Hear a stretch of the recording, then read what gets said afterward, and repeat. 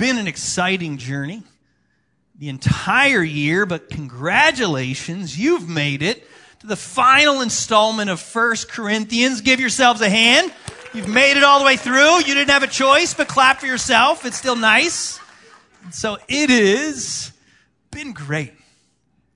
1 Corinthians, when church is a dumpster fire, this is the perfect book for Redemption Chapel. I mean, this is a church of messy people. I mean, there are people getting drunk at church. Not that we condone that. But man, that is what was going on here. And God speaking to messy, broken people. And that's what we're about. Watching Jesus write countless stories of redemption for messy people like us. And so if you come in here and your life feels like a little bit of a dumpster fire, you feel like you're a mess and you don't have it all together, grab a donut, grab a seat, welcome home. Right? Like that is what we are about. And so I hope you feel that. And that's where it's been so great going through this book. It's been the perfect book. I love that graphic. Somewhere along the way, about halfway through, somebody gifted me a little dumpster fire. You see that? Isn't it cute? I named him Doug. Little Dougie the dumpster fire. He's a cute little flame. He's my little pet. And so this is Dougie the dumpster fire. So that was a fun little gift. I was trying to think, how do we end 1 Corinthians? And I thought I was going to have people, whoever thinks they're the biggest dumpster fire, come up front and we'll vote on whoever the biggest dumpster fire is. And you get to take Dougie home. It started to feel like a bad idea. So I backed off of that. And my daughter said she wanted this. This is coming home with me. But it's been good.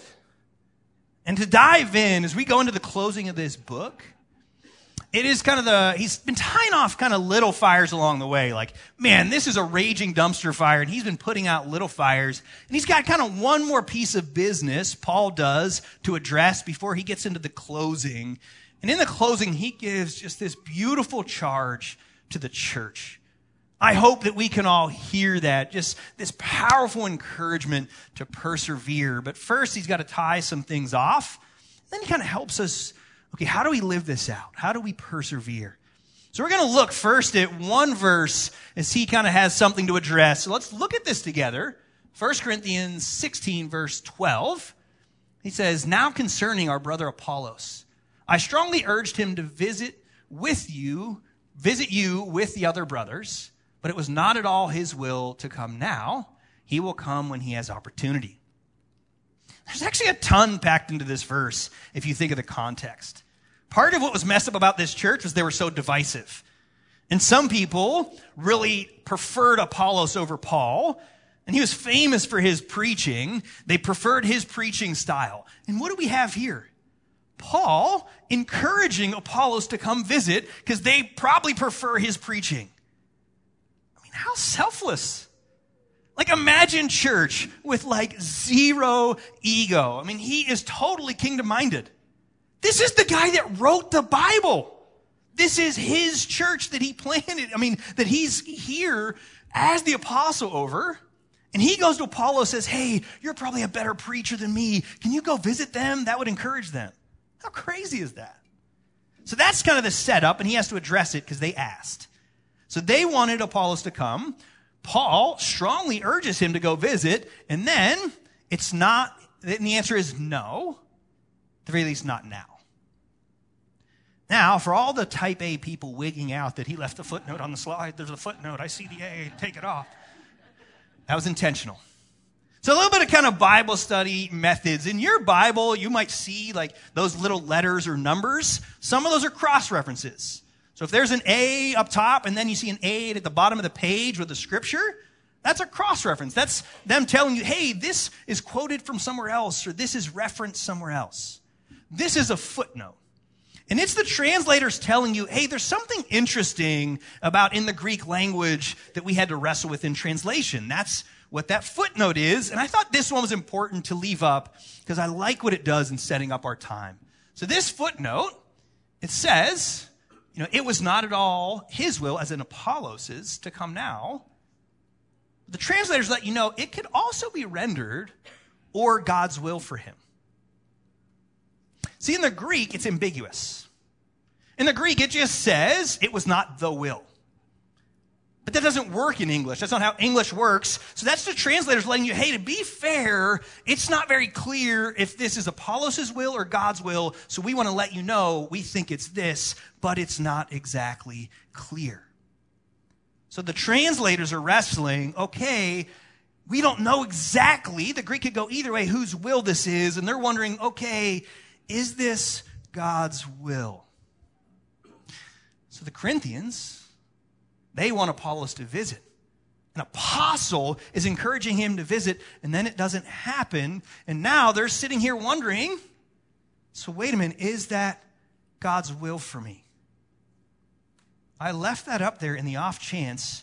You ever wrestle with that? Wondering, okay, is this God's will for me? It's not always clear, is it? Sometimes it feels ambiguous. There's those times where I desperately want this. This is a good thing. They want to hear a preacher. They want this. They think it's good. And then it doesn't happen. And people are encouraging you, yes, pursue this. And it doesn't happen. And you're left wondering, so is that God's will for me then? You ever wrestle with that? Somebody shake your head before I'm getting paranoid, like my life, is all messed up. And you guys have God's will figured out. Right? It's hard to know, man, is this God's will for me? And we wrestle through that, and it's not always clear, is it? Sometimes it feels ambiguous. Well, it happened. I guess that's God's will for me. I know my will is I want this. And we're not talking sin issues. That's where God's will is clear.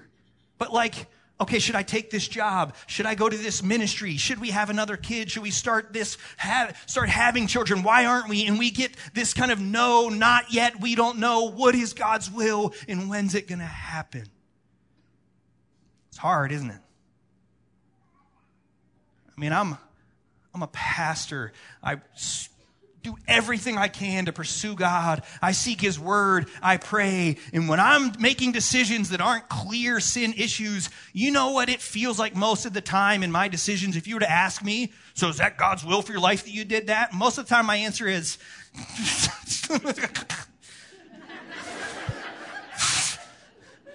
well, is that God's will that you took that job?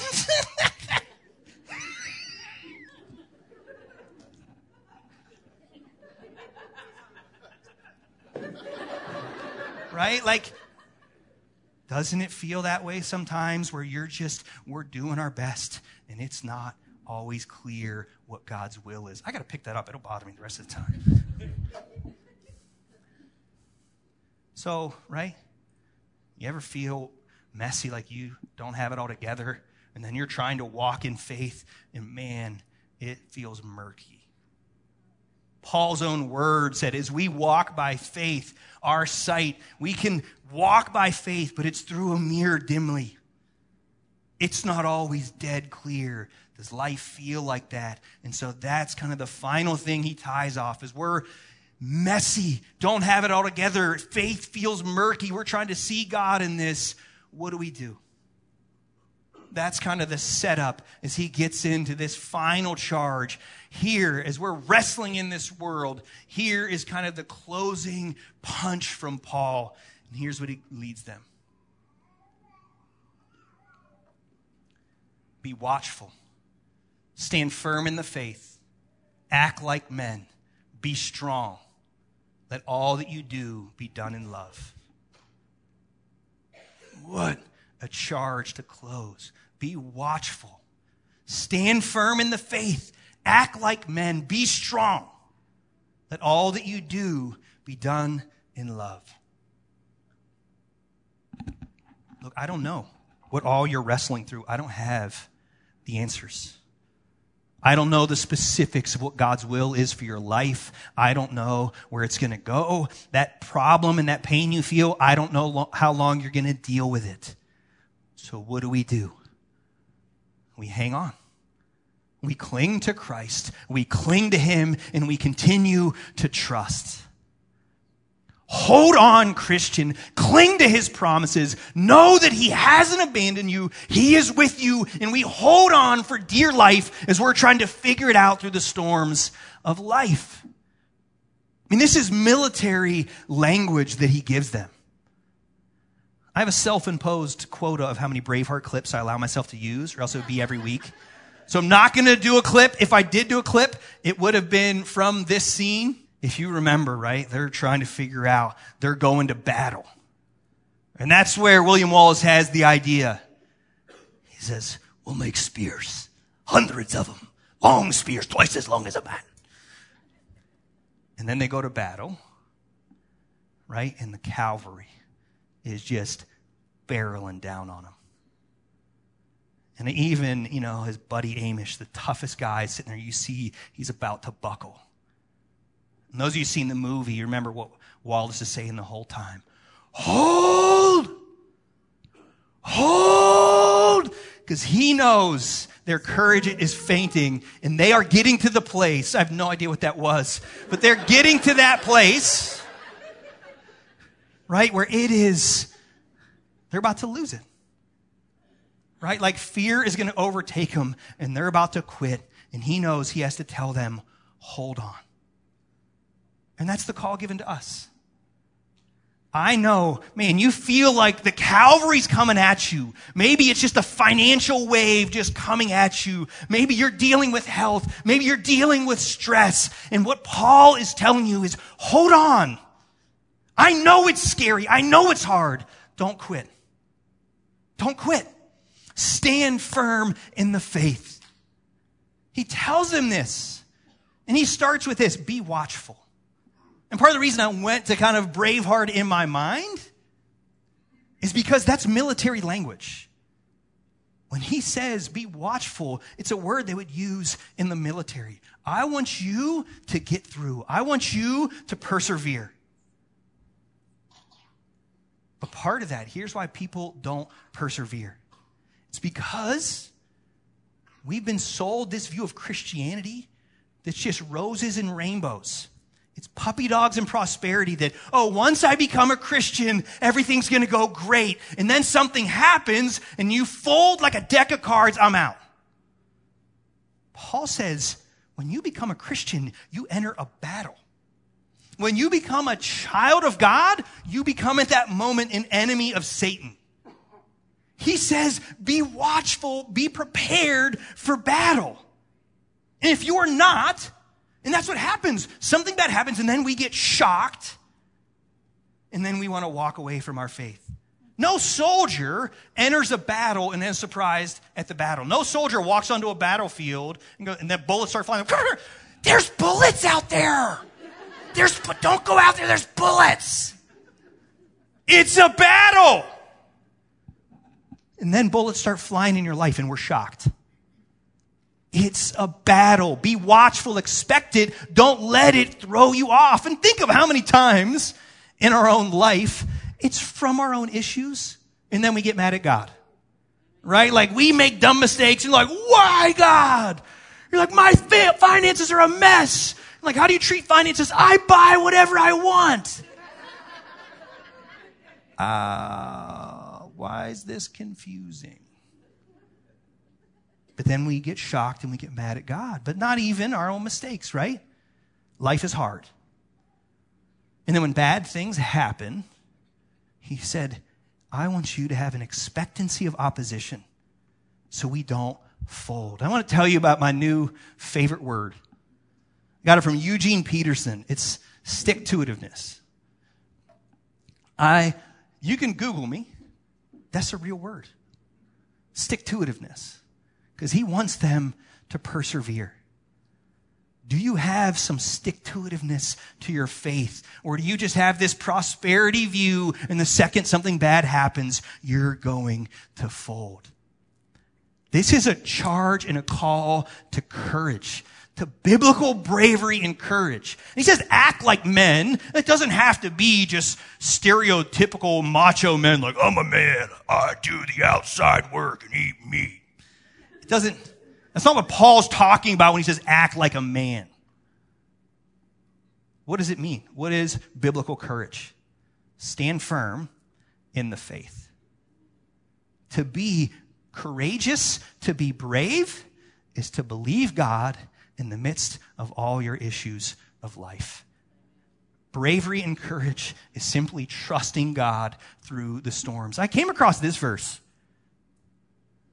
This is Psalm 62. Power belongs to God. And that to you, O Lord, belongs steadfast love. You know why this jumped off the page at me? You know what keeps people from God? What causes them to fall away? If you ever heard the philosophical problem of evil, if God is all powerful and all loving, my life wouldn't look like this. And then we walk away. What does God's word say? All powerful and all loving. And what is courage? In the midst of the battle, to still believe this.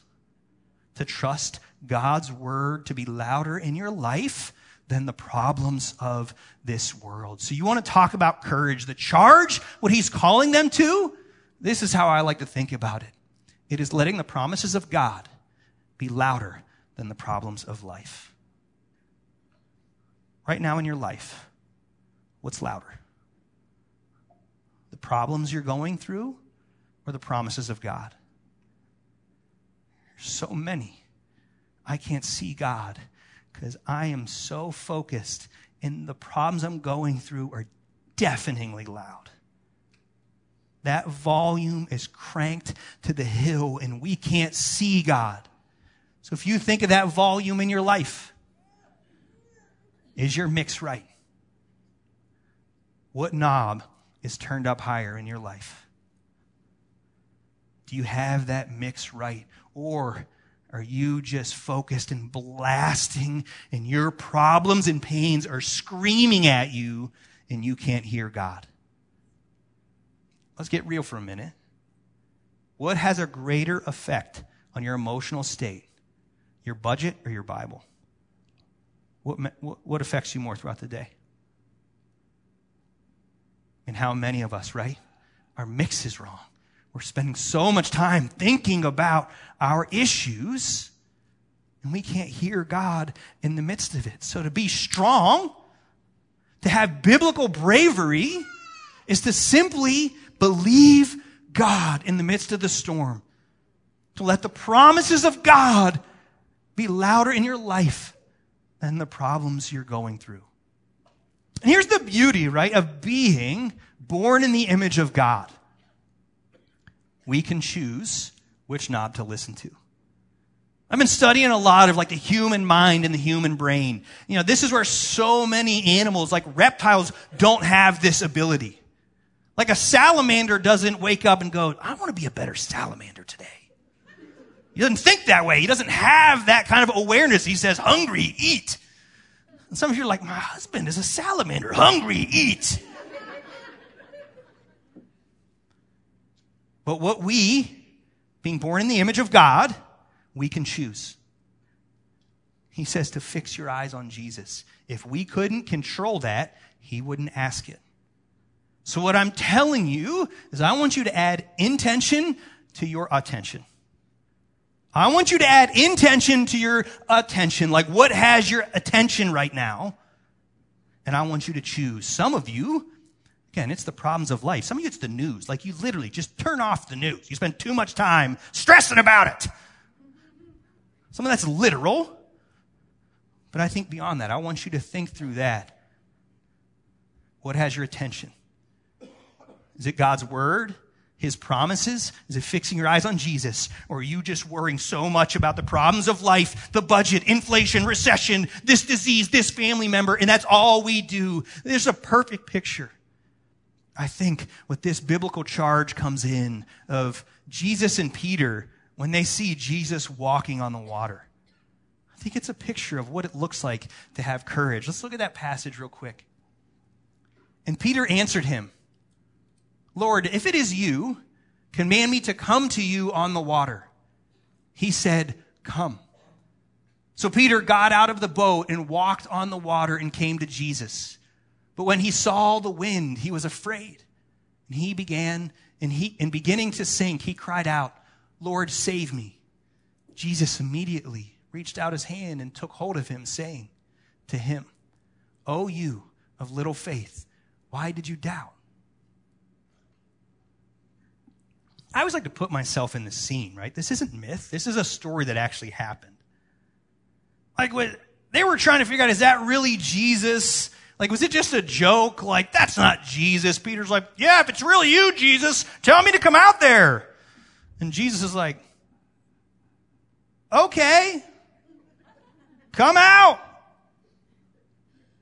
And he's climbing out of the boat. Like, can you imagine just that first foot, like, hitting the water?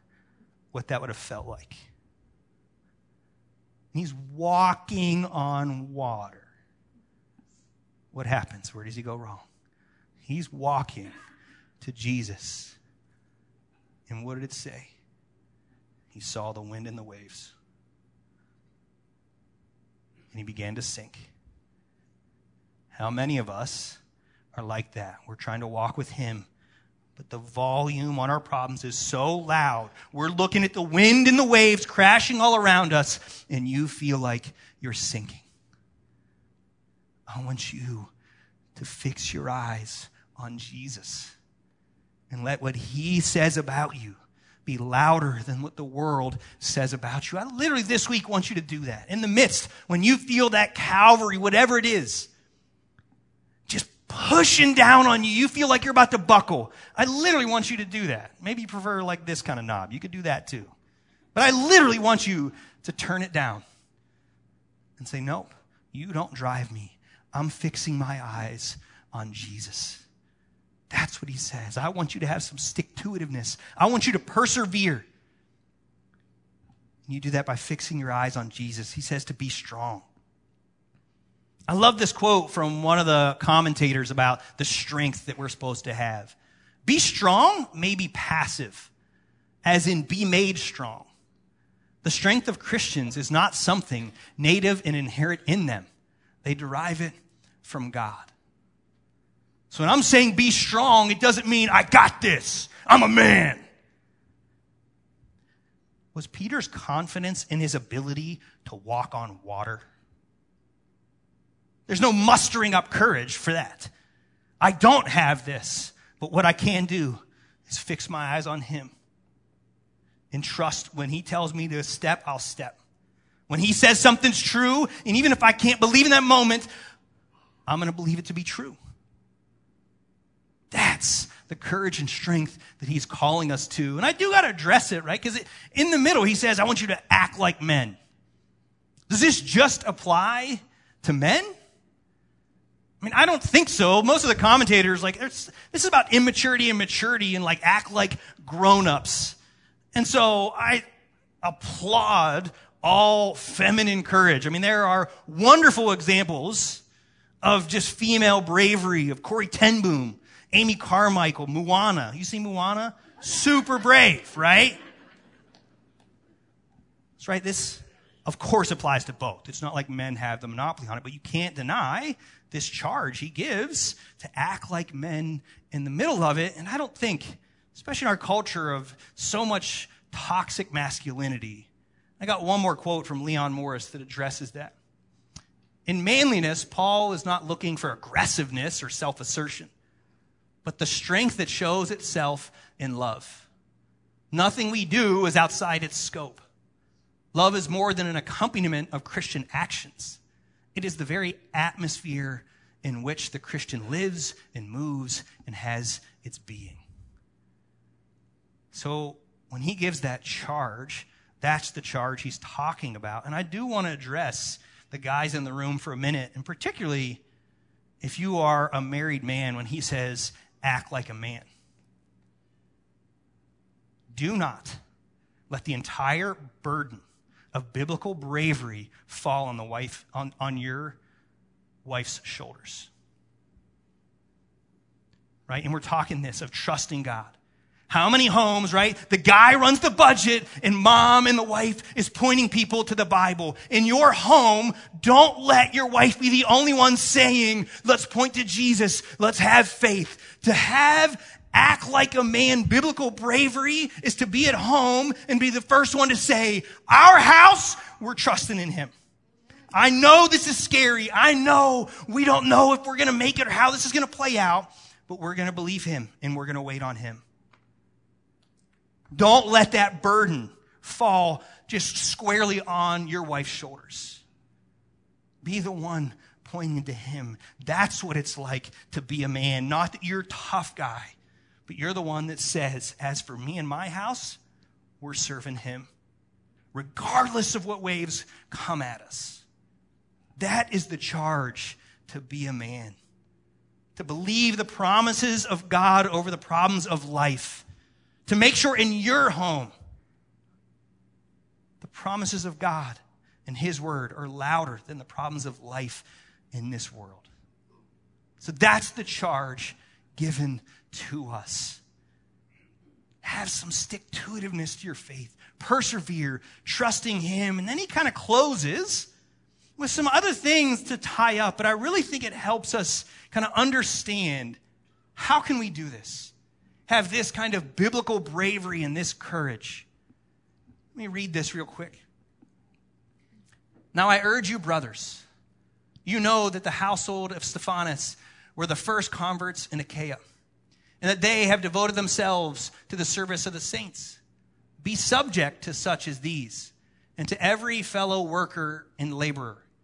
I rejoice at the coming of Stephanas and Fortunatus and Achaicus, because they have made up for your absence. For they refreshed my spirit as well as yours. Give recognition to such people. The churches of Asia send you greetings. Aquila and Prisca, and together with the church in their house, send you hearty greetings in the Lord.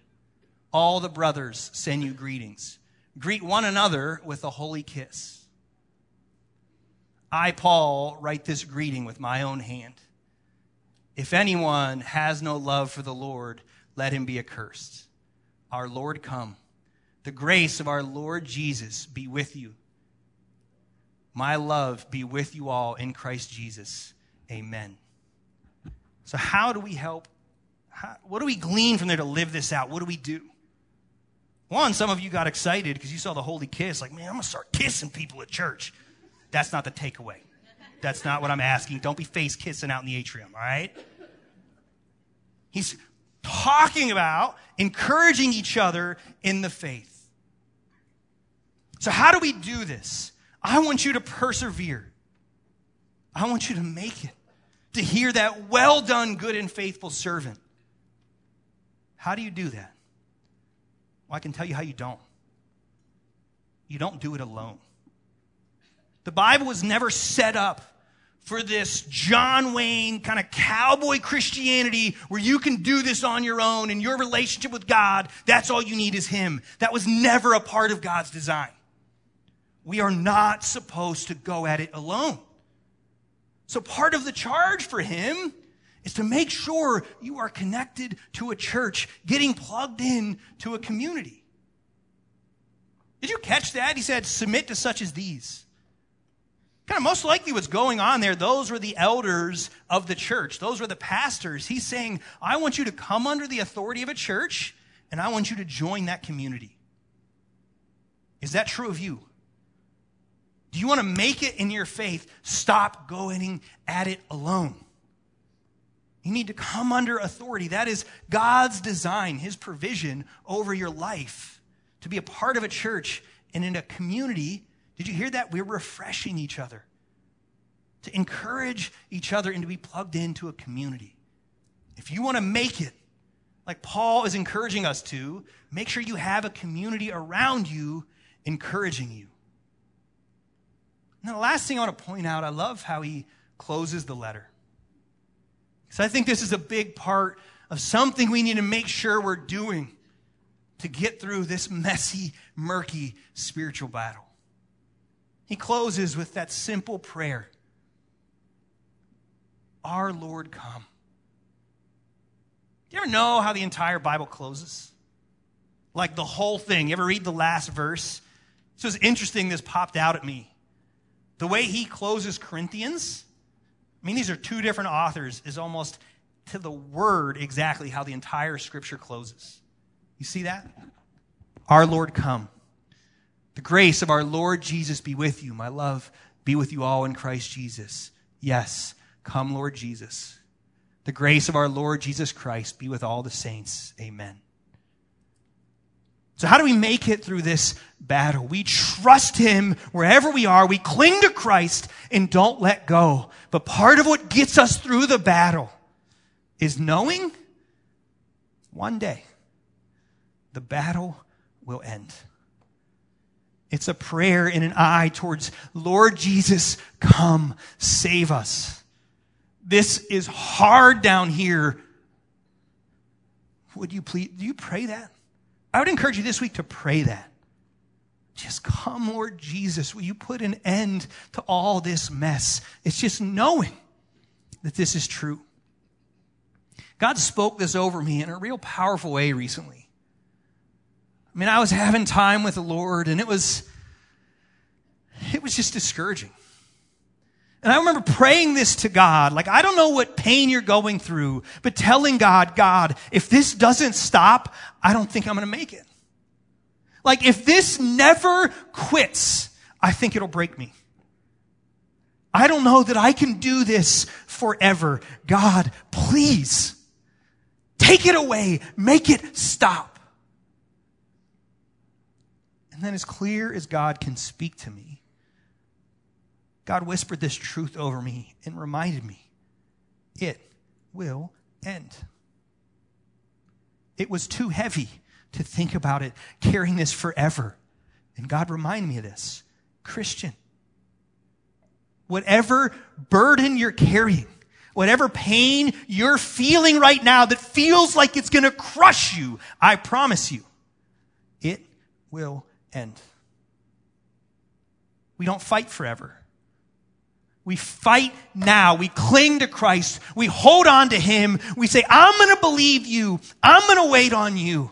And part of what gives us strength in the waiting, whatever you're going through, it will end. Come, Lord Jesus. The whole of Scripture ends with that closing. We're grateful for his promises in his word, and we wait for that day. Come, Lord Jesus. Will you bow your heads and pray with me?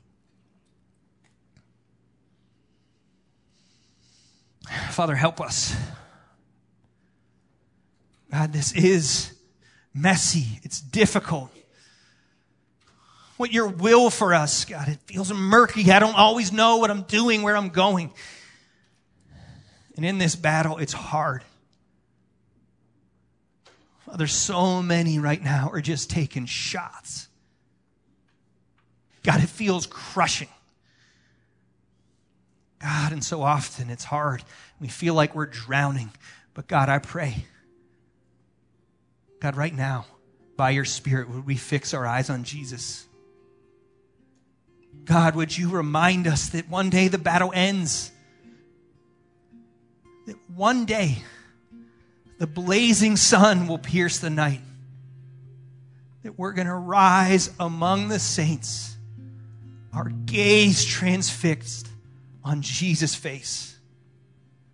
God, help us to know that's true. In Jesus' name, amen.